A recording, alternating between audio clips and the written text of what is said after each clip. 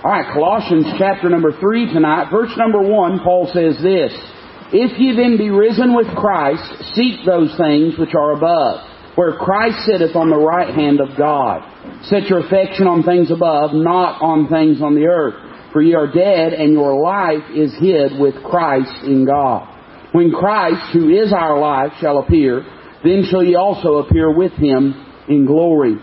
Now last week we spent the entirety of the time going through chapter number 2. And in chapter 2, for the majority of it, Paul deals with a truth about the cult that was seeking to infiltrate the church at Colossae.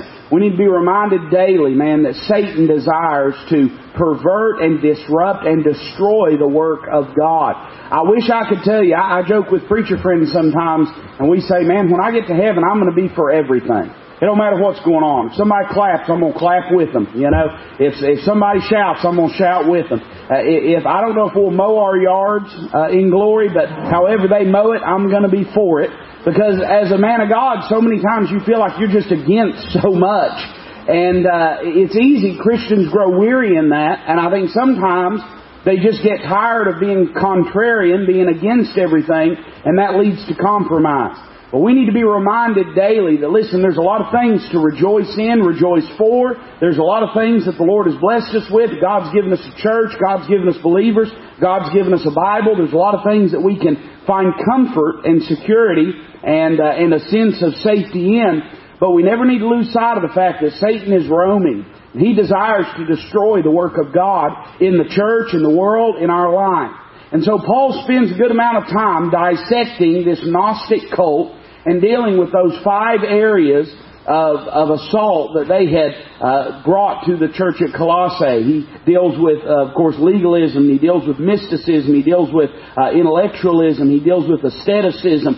He deals with all these things that are sort of avenues, ceremonialism, that they are trying to use to destroy this little church. But then in chapter number 3, he turns and gives us some truth about the Christian. We might say this, some truth about the Christian life. It should be no surprise to us that chapter 3 begins by talking about Christ. For Christ is the very beginning. He is the origin of the Christian life. All things, and he says this later on, that Christ is all and is in all. And that sort of sums up the Christian life, man. It's all about Jesus Christ.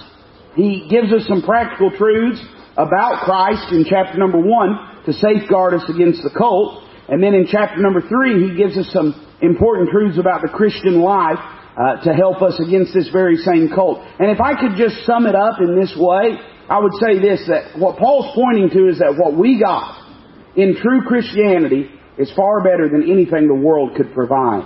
I think this truth is lost on a great many Christians, myself included most of the time. I think we lose sight of all of the blessings that we have in Christ, and what a rich, valuable, precious, priceless thing it is that we get to know God in the person of Christ. I think it's sort of become something we're just familiar with. You know, that's Christianity, and we've heard sermons preached on 1,000 times. But think about what this cult was trying to get them to trade for the paltry things, the rudiments of the world that they had. They were trying to get them to trade Christ in all that He is. So, Paul spends some time in chapter 3 dealing with some truths about the Christian life, the Christian experience. He begins in these first 4 verses by relating to us a statement of what is expected in the Christian life. What is the Christian life? How can we sum it up? Well, he gives us 3 realities that I think sum up, give us an overall view of what it means to be a Christian. First, in verse number 1, he presents to us the reality of Christ's resurrection. The reality of Christ's resurrection. The resurrection is the keystone doctrine of all biblical theology. It is the keystone truth of the Christian experience. If Christ be not risen, then our faith is in vain. And so grabbing hold of this idea of the resurrection is paramount to us being able to live the life that God has intended for us. I say this, that it's a great tragedy that we don't put more emphasis on the resurrection. One of the things that was always described about the apostles in the book of Acts was that they talked about and preached the resurrection. At Mars Hill, the Greeks accused Paul of being a babbler. They said he was a setter forth of strange gods. Why? Because he preached the resurrection. So this was the forefront of the apostles' message, is that Christ literally died, literally rose from the grave, that He rose in victory over death, Satan, and hell, and that He holds the power over death. He makes this statement in verse 1, if ye then be risen with Christ.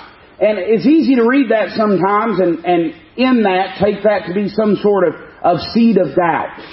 But it's sort of like what he says in chapter 1 and verse 23 when he says, if ye be grounded in the faith. If ye be grounded in the faith and settled, move not away from the truth that's been given to you. He's not saying, I hope this doesn't happen, but rather it is sort of an implicit statement. He's saying, if this were so, and I trust that it is not. Paul uses this same language in that great resurrection chapter, 1 Corinthians chapter 15, when he talks about if Christ be not raised from the dead. You know, if the dead rise not. What he's saying is this, if, but we know that's not the case. And he's seeking to show what would be the implications were that not to be the reality, but he's doing that not to dismiss the reality, but to confirm it. Sort of like when you think of something being placed in bold relief, if you want something to stand out, you put it against a color of a background of a vastly different color, because you want to show forth the truth of it. He says, if ye then be risen with Christ, and we know that that is so, we know that that is true.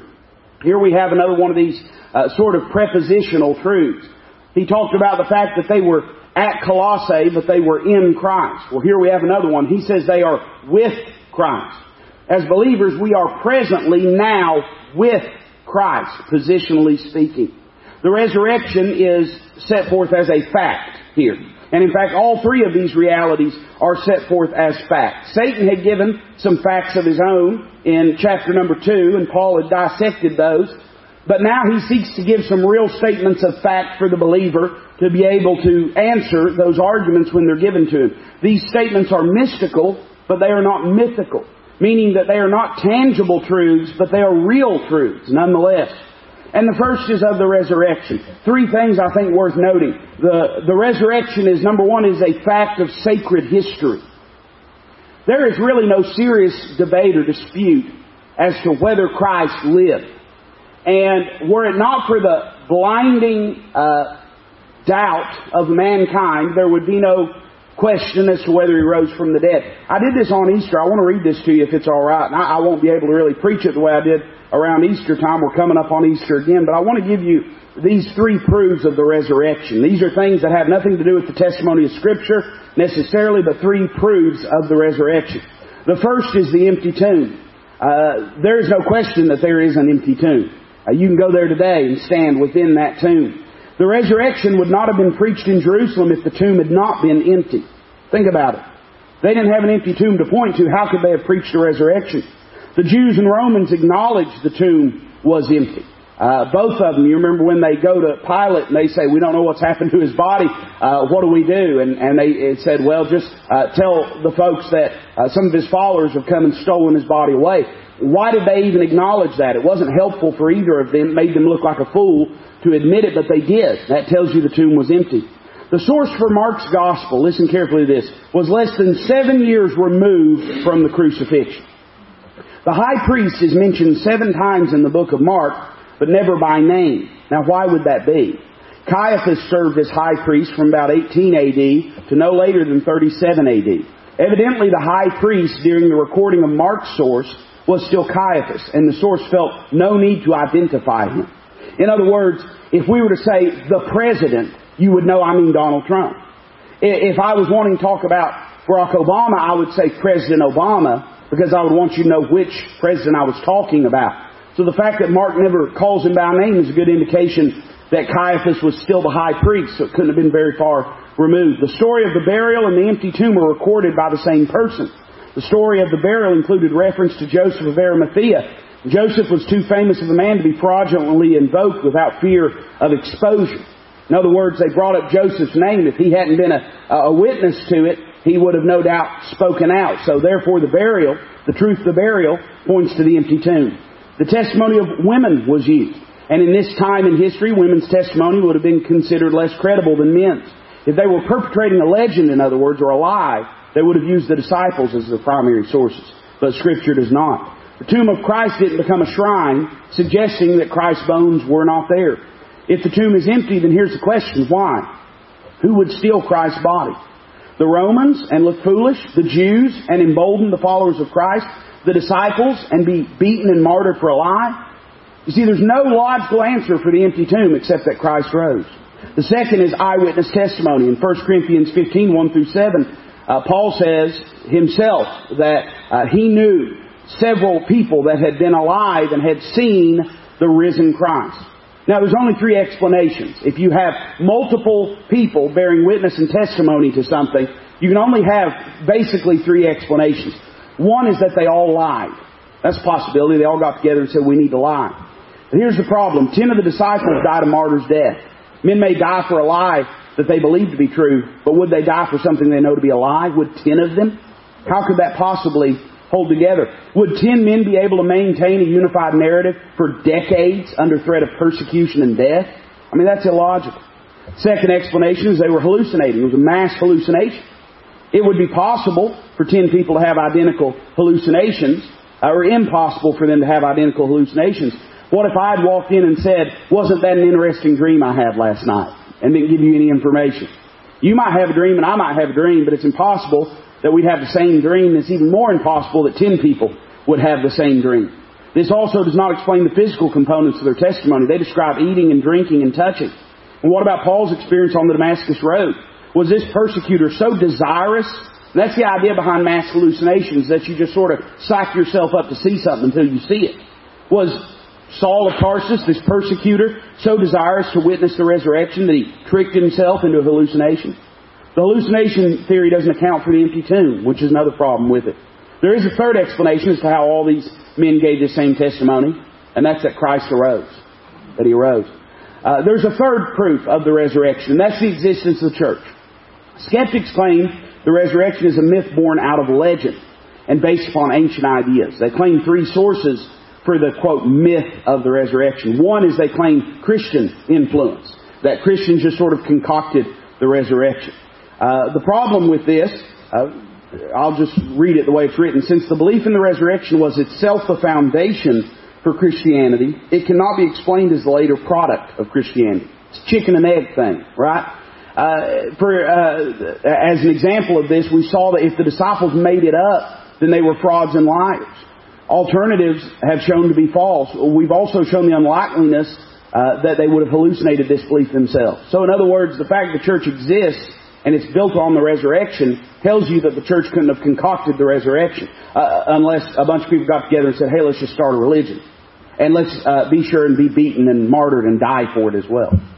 The second is pagan influences. And you'll hear this a lot. Atheists will bring this up. They'll say, well, you know, it's an old legend, Egyptian legend from Horus and stuff like that. First off, it's been shown that these mystery religions of ancient Egypt and Babylon had no major influence in Palestine in the first century. Second, most of the sources which contain parallels originated after Christianity was established, not before. Third, most of the similarities are often misguided in their application, a result of sloppy terminology on the part of those who explain them. For example, one critic tried to argue that a ceremony of killing a bull and letting blood drip all over the participants was parallel to Holy Communion, which is not so. There's nothing similar to them. Fourth, the early disciples were Jews, and it would have been unthinkable for a Jew to borrow them from another religion. The third is Jewish influences. They say that the resurrection is a reincarnation of Jewish folklore. Jewish influences cannot explain the belief in the resurrection either. First century Judaism had no concept of a single individual rising from the dead in the middle of history. Their concept was of a general resurrection or no resurrection at all. For instance, the Pharisees believed in a general resurrection. The Sadducees didn't believe in any resurrection at all. So the idea of one individual rising in the middle of history was foreign to them. Now I say all that simply to say this. None of that really says, well, the Bible says so, so we believe it. Every one of those simply appeals to logic. It's only logical that an empty tomb would bear witness to a risen Savior. It's only logical that the eyewitness testimony that's given would be valid and viable. It's only logical that the church in its existence could only have happened through the resurrection. The fact is, the resurrection is not in dispute to clear-thinking people that are not biased by their unbelief or unwillingness to believe in anything beyond the tip of their nose. the resurrection is a fact of sacred history. Number two, it is a fact of sound theology. I don't have time to go through all this, but Paul spends a lot of time in 1 Corinthians 15 showing that Christianity just simply does not work without a risen Savior. It cannot function. It cannot work. And I'll just ask you this simple question. Who would save you? If Christ is not risen, who would save you? Who would you ask to save you? If the idea behind Christianity is that we cannot save ourselves, we must be saved by another, and the law is proven exhaustively to show that to be true, that the message of the law was that the whole world would become guilty before God, but every mouth would be stopped, that by the works of the law shall no flesh be justified, then without a risen Savior, who's going to save you? And then third, the resurrection is a fact of spiritual victory. And that's really what Paul is getting at here, is that the truth of the resurrection, it imparts some realities to us. Romans 6 and 7 and 8, really Romans 5, 6, 7 and 8, are occupied with this foundational truth. That we can't live like the old man if Christ is risen from the dead. The whole concept of Christianity, that we died with Him on the cross, and that we were buried with Him in the tomb, can only logically end by saying we were raised with Him to walk in a new way. So he says, if ye then be risen with Christ, and you know that you are, then he says, seek those things which are above, where Christ sitteth on the right hand of God. So there is a reality about Christ's resurrection. Number two, there is the reality of Christ's rapture. Now I don't mean the rapture of the church, but I mean Christ's rapture.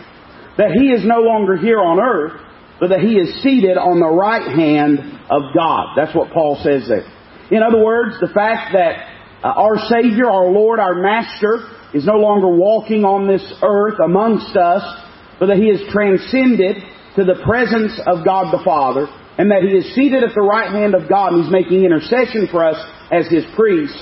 As our priest, that should produce some things in our life. And he gives three things. One, he points to what we are to seek. He says we're to seek those things which are above. And what does that mean? Well, it means three things. Number one, heavenly principles. That our life should be guided and governed and molded and informed and shaped, not by earthly temporal principles. For instance, let me give you an earthly temporal principle, right? Look out for number one. That's a truism of the world. And in fact, if you're probably going to get anywhere in life, you will at one point or another have to exercise that truth. If you're going to just do it through your own strength. Look out for number one. That's not what Christ said. Christ said, hey, if a person wants to be Lord of all, he's got to be servant of all. He said that whoever's first shall be last, and last shall be first. In other words, we are to seek after heavenly principles, and that ought to guide our life, not earthly principles. Number two, we ought to seek after heavenly power. Heavenly power. In other words, we ought to try to lay up for ourselves not influence and power and prominence on this earth, but rather we ought to seek to be mighty with God. We ought to seek through prayer and through surrender to have God favor and bless our life and use us for His glory. We ought to seek, number three, heavenly purpose.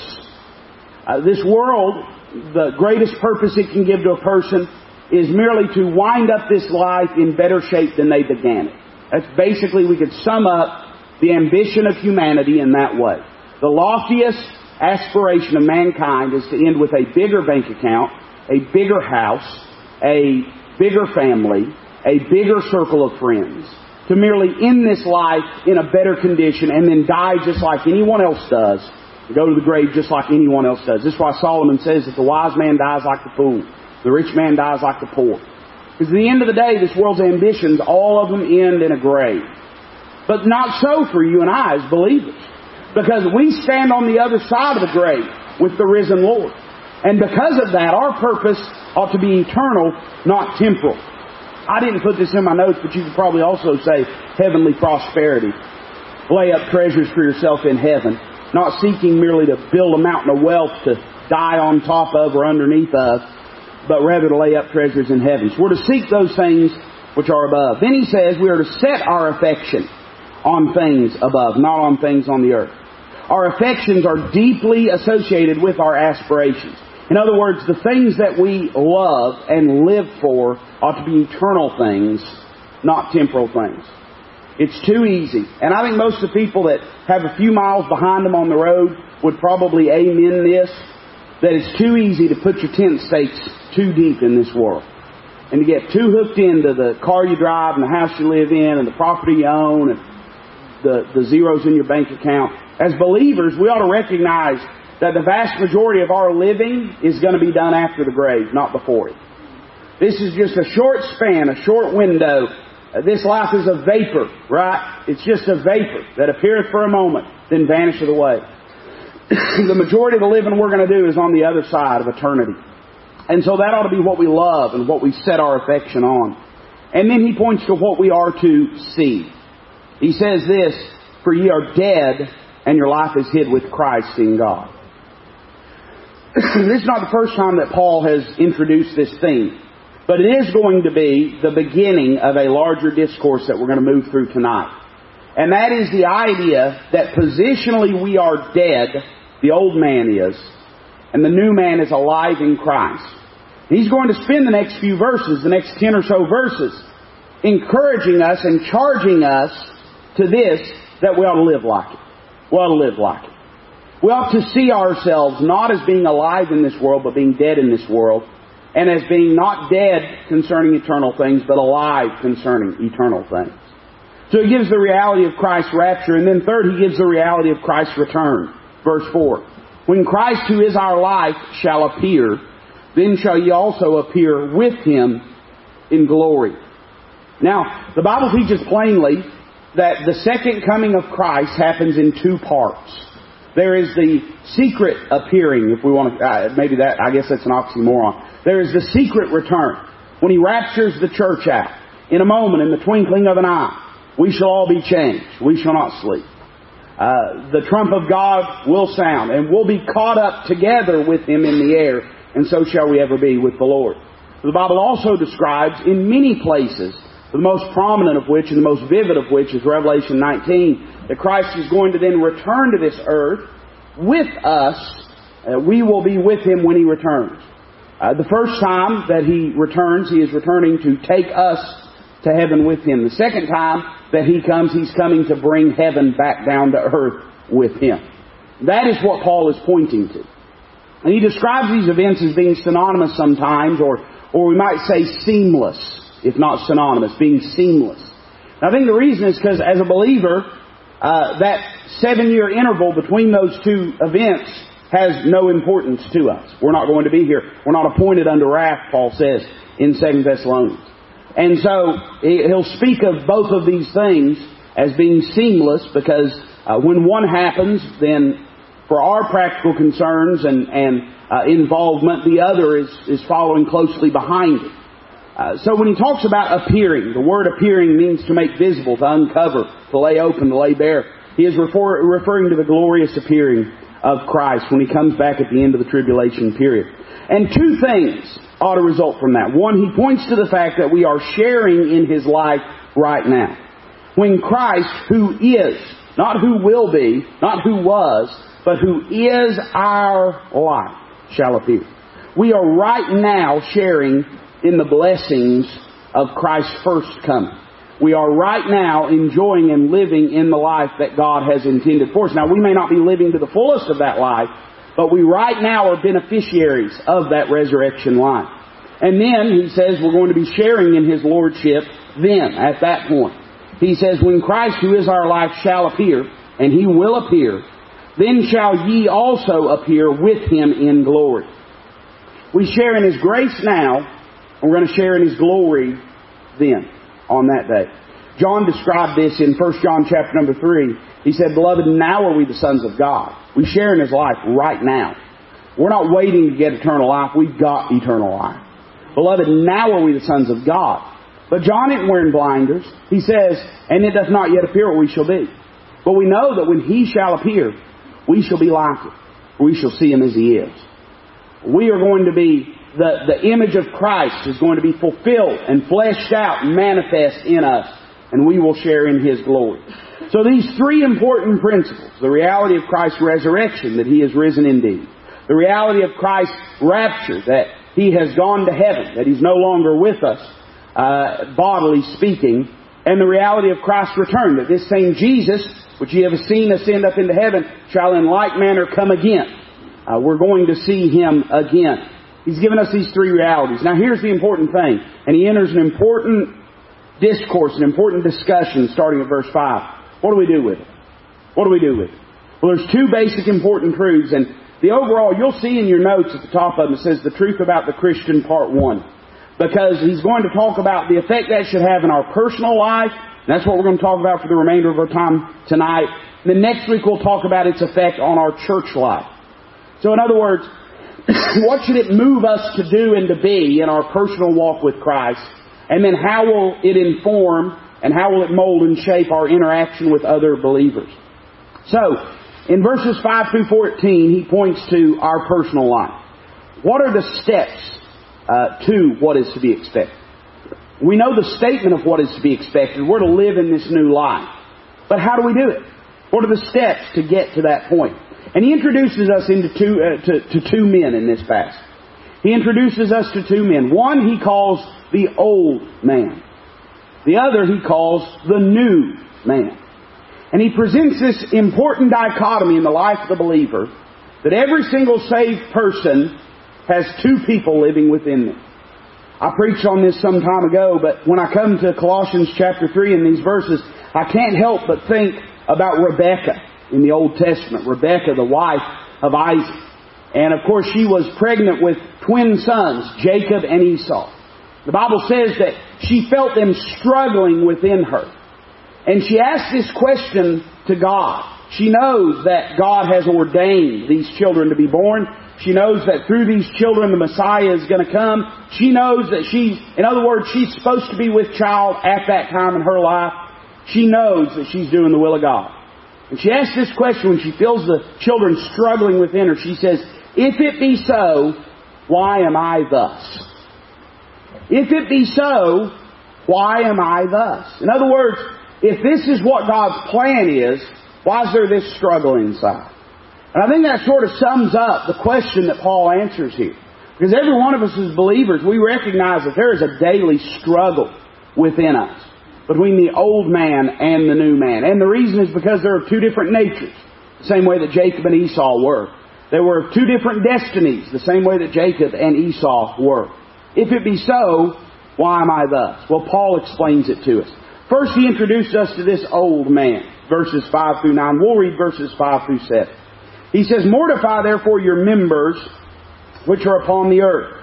And he describes them: fornication, uncleanness, inordinate affection, evil concupiscence, and covetousness, which is idolatry. For which things' sake the wrath of God cometh on the children of disobedience, in the which ye also walked sometime when ye lived in them. But now ye also put off all these: anger, wrath, malice, blasphemy, filthy communication out of your mouth. Lie not one to another, he says, seeing that you have put off the old man with his deeds. So, and again, I want to remind you that there is a positional truth here and a practical truth. So in other words, there is our standing with God, and then there is our status in life of how we are living, our condition. These could be summed up in two ways. One, he lists a critical fact. This isn't about your feeling, this is a fact. Ye are dead. That's what he says in verse number 3. Ye are dead. Not do you feel dead, not are you sometimes dead. This is not God asking your opinion about being dead. This is God saying that in His eyes, the old man is dead. But in order for that to have any impact in our life, there is a critical fact, but there has to be a corresponding act. Paul uses a good southern word in Romans chapter 6. He says, reckon yourselves to be dead. Reckon yourselves to be dead, indeed unto sin. Here, he uses the word mortify. Mortify. What that means literally is to make dead. It comes from the word necros. And when we talk about, necropathy and things like that, it means something dying or being made in a state of death. So he says to the church at Colossae, he says, God says you're dead. Now live like it. Act like it. Treat your old man in that way. He describes the old man's ruin, the old man's rotten condition, if we could say it that way, in verses 5 through 7. The first is he describes the reality of it. He says, mortify therefore your members. God does not convert or condone the flesh. God does not save a man's flesh. Instead, He mortifies it. He crucifies the flesh. Much of modern day religion is based on trying to convert or trying to condone the flesh. It's men just trying to turn over a new leaf and do better. Men just trying to try harder, trying to make it somehow, trying to get themselves in a better state of mind. God says that's the wrong way of thinking. You need to recognize that your flesh is never going to be anything but flesh. It's always going to want to do wrong. It's always going to desire to do the wrong thing. He says, listen, the condition of your flesh is that it's dead, and you need to just go ahead and come to terms with that. If you entertain any delusions of thinking that somehow your flesh is better than mine, you might as well just forget about it. It's not better than mine, mine's not better than yours, and they ain't going to get any better. You're never going to grow out of the temptation to do wrong and to sin. He describes and he gives several names. He says, your members which are upon the earth, and this is what they are. He describes fornication. We know what that is. That's sexual sin. He says uncleanness. We might describe that as being sort of impurity. He describes inordinate affection. That means lust. Evil concupiscence. That means evil desires. And then he says covetousness, which is idolatry. That's what the flesh is. The flesh just reacts on impulse. Any of y'all ever eat frog legs? I know somebody in this room has eaten some frog legs. You take them frog legs and put them in the pan, and what do? They start jumping. And there ain't no brain telling them to do it. It's just nerve endings in there. That's just how it responds. That's how the flesh is. That's why you don't have to teach a child how to do wrong. They just know. They just know how. It's in their flesh. Your flesh is that way. What are the roots of this ruin? Why are we like this? Well, there's a few things that are given here. One, the attitude of man is part of the reason that the flesh cannot be renovated. Part of the reason that the flesh cannot be made new. Because of man's attitude, I'm trying to spit it out here. Man's attitude towards God, the commentator describes it this way, is that of racial disobedience. What does he call us? He calls us children of disobedience. The human nature in and of itself is intrinsically wrong and sinful. I know that the motivational speakers like to tell you that at your very core is a seed of good and you just need to nurture it and grow it. But that's anti-Bible. The Bible says that in the flesh dwelleth no good thing. We get this flesh from Adam. Adam chose to do wrong. He became the federal head and father of the depraved, fallen, rotten human race. The Bible says, wherefore as by one man sin entered into the world, and death by sin. And later on the Bible says that in Adam all died. All died. We get that sin nature from Adam. The attitude of man. The attitude of God is that of righteous displeasure. And this is why the flesh can never be renovated. Because the Bible says, for which thing's sake the wrath of God cometh on the children of disobedience. You know why? Because God's, the word that's used there has the idea of hot anger, burning, wrathful displeasure. You ever said this before? Man, that just makes my blood boil. The actions and behavior of the flesh just makes God's blood boil. His wrath abides on the flesh and the actions and behavior of the flesh. What's the attitude of the believer supposed to be? And this is why, again, the flesh cannot be renovated. It's supposed to be that of real discernment. Verse 7, in the which ye also walked sometime when ye lived in them. In other words, what Paul's saying is this: don't you realize, man, that's part of that old life that was on the other side of the spiritual grave. That's part of that old life that you used to love, that you used to be comfortable in. But don't you realize, and hadn't the Holy Ghost borne witness to you, that you can't never go back to that life? Now, don't get me wrong. People can live in sin. They can live for decades in abject, blatant, obstinate disobedience to God. But once you get born again, you're never going to be happy in sin the way you used to be. It'll forever bother you. You'll never be happy in it again. It won't never be a mud bath to you anymore. It's going to be a pigsty now. It's never going to be something you're going to enjoy. So the attitude of the believer should be to recognize that that's past tense. Ye sometime walked in it. At one time that was good enough.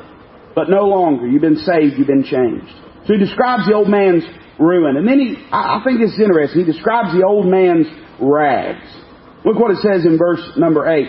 But now ye also put off all these: anger, wrath, malice, blasphemy, filthy communication out of your mouth. Lie not one to another, seeing that ye have put off the old man with his deeds. Another word for that word deeds is the word habit. The word habit. These are the habits of the old man. This is how he lives. This is how he conducts himself. It's interesting because that word habit, it carries two connotations. There's a habit in the sense of a learned behavior that has become part of our routine and has become inseparable from our conduct and way of life.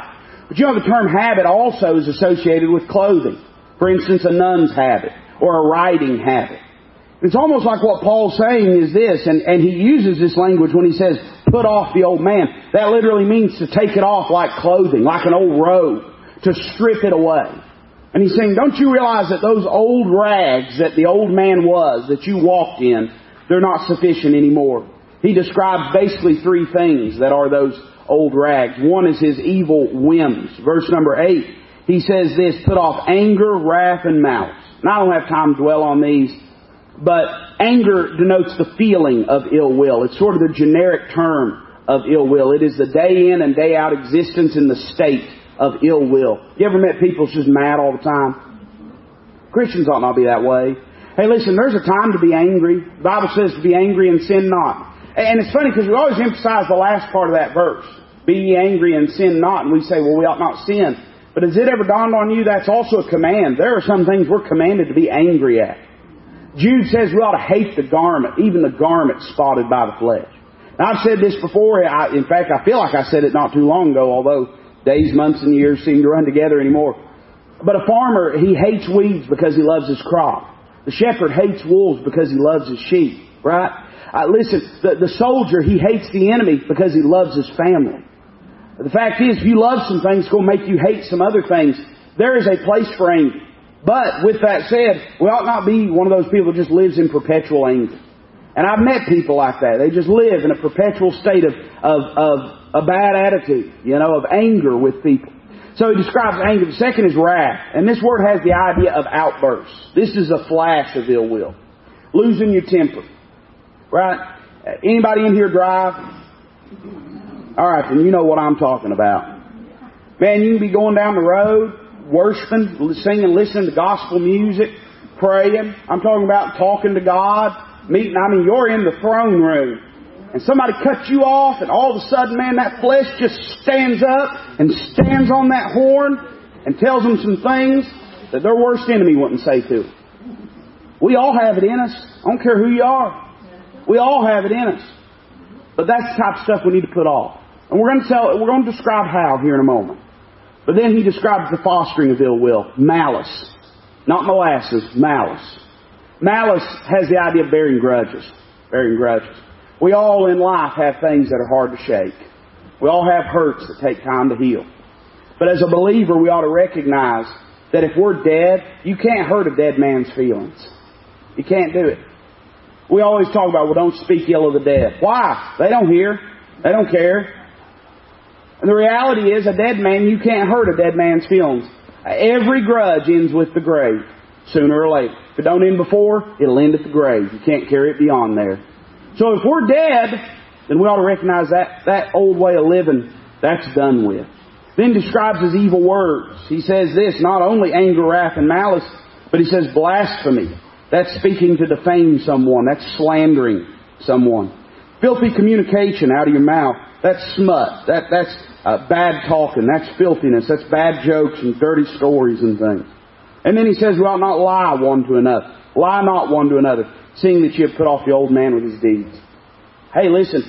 The tongue is a world of iniquity, and it's set on fire of hell. If you want to find out how much control your flesh has over you, you just do a little barometer test over how well you can control your tongue. James said, and we preached a lot about it in the last Apollos course, that if a man can bridle his tongue, he can bridle his whole body. The tongue is the last line of rebellion. The tongue is the last insurrectionist against the control of the new man over a person's being. So he describes the old man's evil words, and then describes his evil ways. verse number 9, very end of it, he says, seeing that you have put off the old man with his deeds. In other words, he sums it up by saying this: when you died to those things.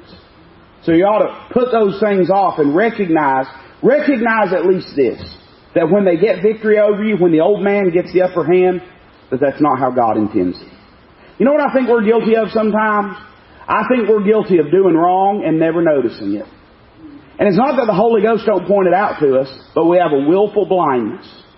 Old Vance Havner used to talk about modern day Christianity, and he said one of the things that he feared that we would become guilty of is being traffickers in unfelt truth. In other words, hearing the truth, but just learning to turn away from it. And the fact is, we all do wrong. We all sin. We all got this flesh in us. We all feel that struggle. It shouldn't scare you that you feel that struggle. What should scare you is when you don't anymore. If it be thus, why am I so? And the answer was, it is so because you are thus, Rebecca. It's so because you have those two boys within you. And in the providential plan of God, they're contrary in nature. The spirit lusteth against the flesh, the contrary one to another. Shouldn't scare you that it's a struggle to do right. It should scare you when it's not a struggle when you do wrong. When you just it don't bother you anymore. We ought to be fighting to put off the old man. Well, God don't want us running around naked. Verse number 10, He says, and have put on the new man, which is renewed in knowledge after the image of Him that created him. You know, somebody asked me this the other day. I can't remember who it was, and I can't really remember the full context of the question. But it had to do with the new man. And it had to do with our spirit and our soul. And they were asking the question about man is a triune being, just like God is. Man has a body, a soul, and a spirit. And God is a triune God. The Father is the soul of the Godhead. Christ is the body of the Godhead. The Spirit is the spirit of the Godhead. They were asking me a question about the Spirit, what function the Spirit has in a lost person's life and a saved person's life. In a lost person's life, the Spirit has no function because they are spiritually dead. They cannot interact with God in a spiritual way. Now, you say, well, how does anybody ever get saved? Well, because we are quickened by the Word of God. It's sharper than a two-edged sword. It quickens us. It makes us alive.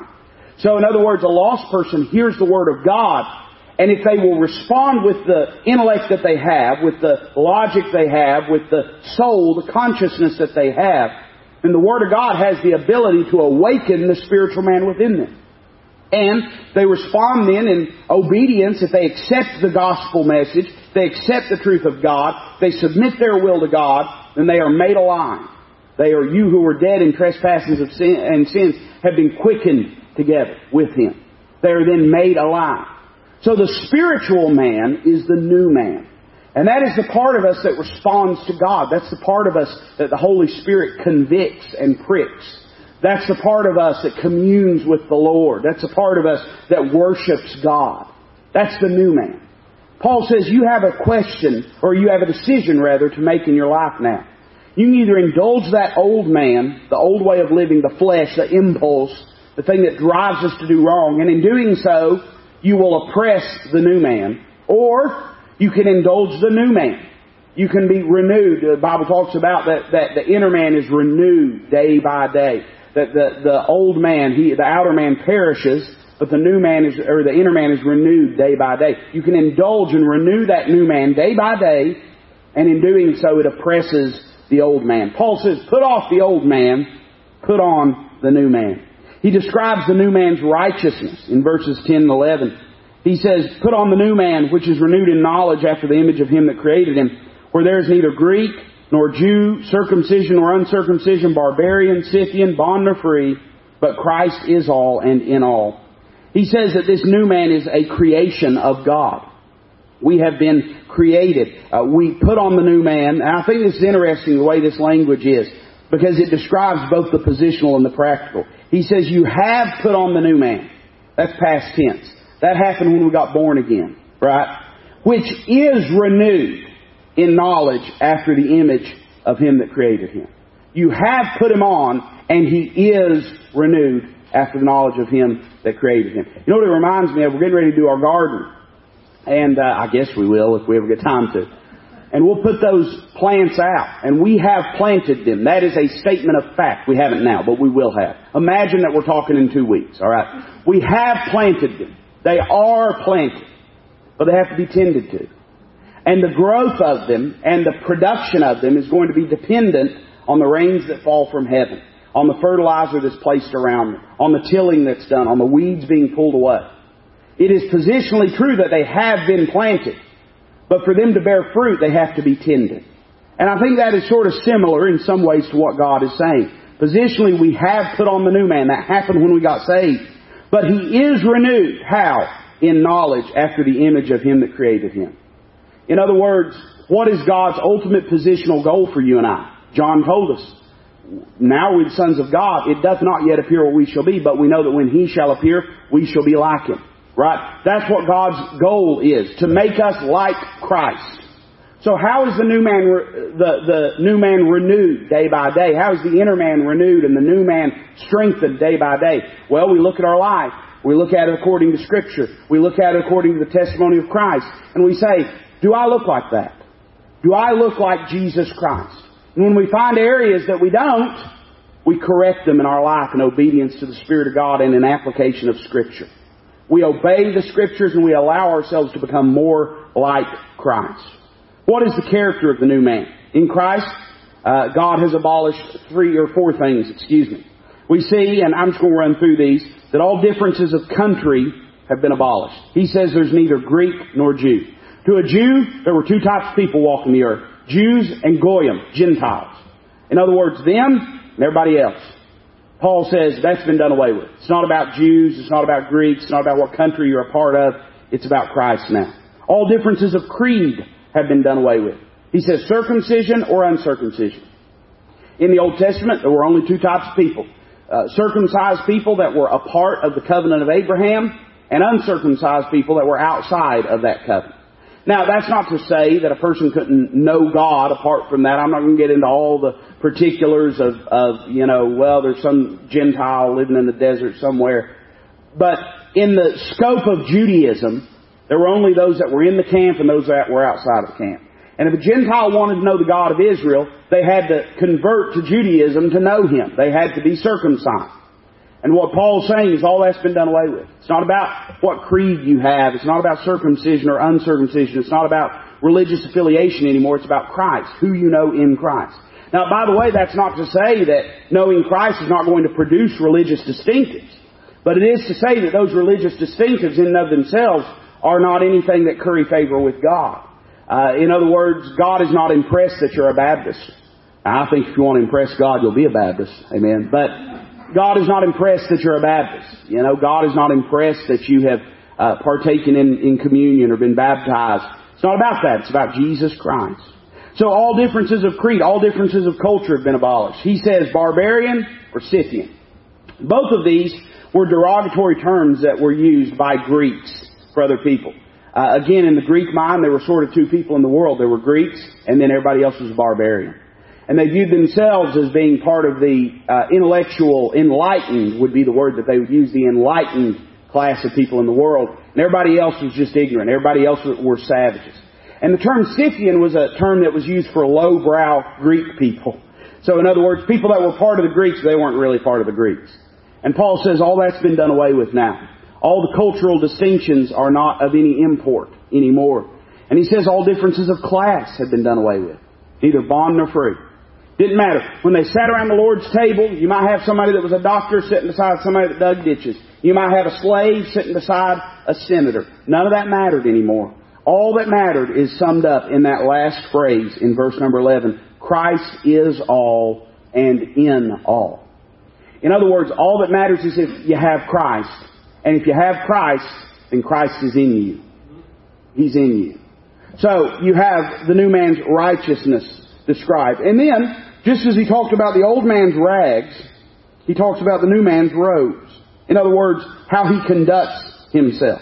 Verse number 12. Put on therefore, as the elect of God, holy and beloved, bowels of mercies, kindness, humbleness of mind, meekness, long-suffering, forbearing one another and forgiving one another. If any man have a quarrel against any, even as Christ forgave you, so also do ye. So he describes three things here. We mentioned two of them. We'll get to the third. First is goodness. He says we've received a holy character from God. We are elect. We are holy and beloved. That's how God views us. That's how God intends for us to be. Elect means to be chosen or to be choice. For instance, when you go through the grocery store, you're looking at those cuts of meat, right? And they got the mystery meat. You don't even get to know what animal it came off of. And then you go about $6 further down the shelf per pound, and there's the choice meat. And it's been certified, and you know what you're getting when you get that. You know it's good stuff because it's been authorized, verified, validated, certified. He says as believers, we are choice. We as Christians, we have been set aside for a purpose, and we're of different character and quality than those around us. That's how God views us. That's how we ought to live. Holy and beloved. So we've received a holy character, and as a result, we ought to reveal a holy character. And he describes several things. He says we're to put on what? Bowels of mercies. Now the term bowels is used very many times in your Scripture, and it means bowels. But it carries with it the idea of deep feeling. Right? Deep feeling. If you want to know, if you want to experience what I mean, stop by Crystal's on your way home. Alright? And get their junkyard fries with the jalapenos and the bacon and the ranch. And about 2:30 a.m. you won't have any question what part of your body is your bowels. Okay? You will have a first-hand experience. Can you believe this is going to go on the internet?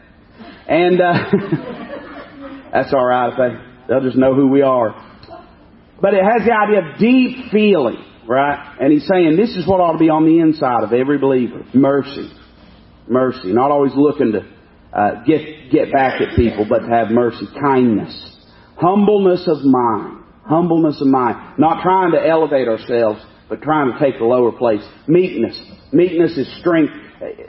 Typically, I would say this, the secular definition of meekness is strength under control. But I would add a little qualifier to it when we're talking about Christians. Meekness is strength under spiritual control. Strength with the guidance and direction of the Spirit of God, exercising it. And long-suffering, patience with one another. He describes it in verse number 13 in more vivid terms.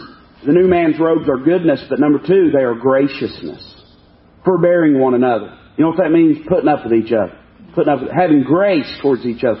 I tell you, man, I've never seen a day, I say this as a pastor, and maybe it's just where I'm at in ministry, but I've never seen a day, and thankfully I don't believe our church is like this, but I've never seen a day when Christians are less apt to give grace to one another as they are today. I mean, man, we are so quick to criticize. We are so quick to pick apart. We are so quick to find the negative. We are so quick to find a problem with somebody. That's not grace, man. Hey, listen, if God wanted to send us to hell, He had plenty of ways and reasons to do it. But He chose the one way that He could get us to heaven. That's grace. Grace.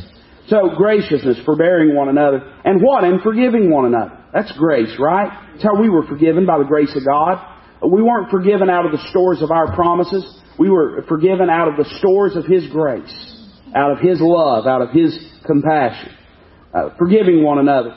If any man have a quarrel against any. How do we do that, by the way? I like this. The commentator said this. I thought this was good. Grace is the grave of our pride and contention.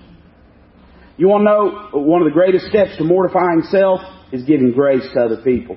If you have a quarrel against any, just go ahead and forgive them. Say, preacher, they didn't ask for forgiveness. Well, that's not what God said. You say, preacher, they don't deserve forgiveness. Well, that's not what God said here. Say, preacher, they're going to hurt me again. Well, that's not what God said here. You know how I know that? Because it says, even as Christ forgave you. He forgave you knowing you didn't deserve it. He died for you before you even asked for forgiveness. I don't believe He forgives you without you asking Him for forgiveness, but He died for you. He made forgiveness available to you before you ever asked for forgiveness. And He forgave you knowing you'd hurt Him again. Man, what a Savior we have. He says, even as Christ forgave you, so also do ye. And then there's a third thing, and that's godlikeness. We might use the term godliness, godlikeness. He says, and above all these things, put on charity, which is the bond of perfectness. Charity could be defined this way: sacrificial love in action. In action. Love that doesn't look to exalt or entrench self, but love that seeks to elevate somebody else. Love that seeks to make their life and their existence better, even at the expense of self. And not just in theory, but in action. And that charity, that willingness to put self aside, you know what he says? That's the bond of perfectness. Perfectness has the idea of maturity and completeness. In other words, you know when you've really arrived? When you can put off the old man, put on the new man, and love somebody that don't deserve your love. Forgive somebody that don't deserve your forgiveness. Treat them well when they've treated you bad. That's when you know you've arrived. That's when you're getting somewhere. That's what God is trying to get us to.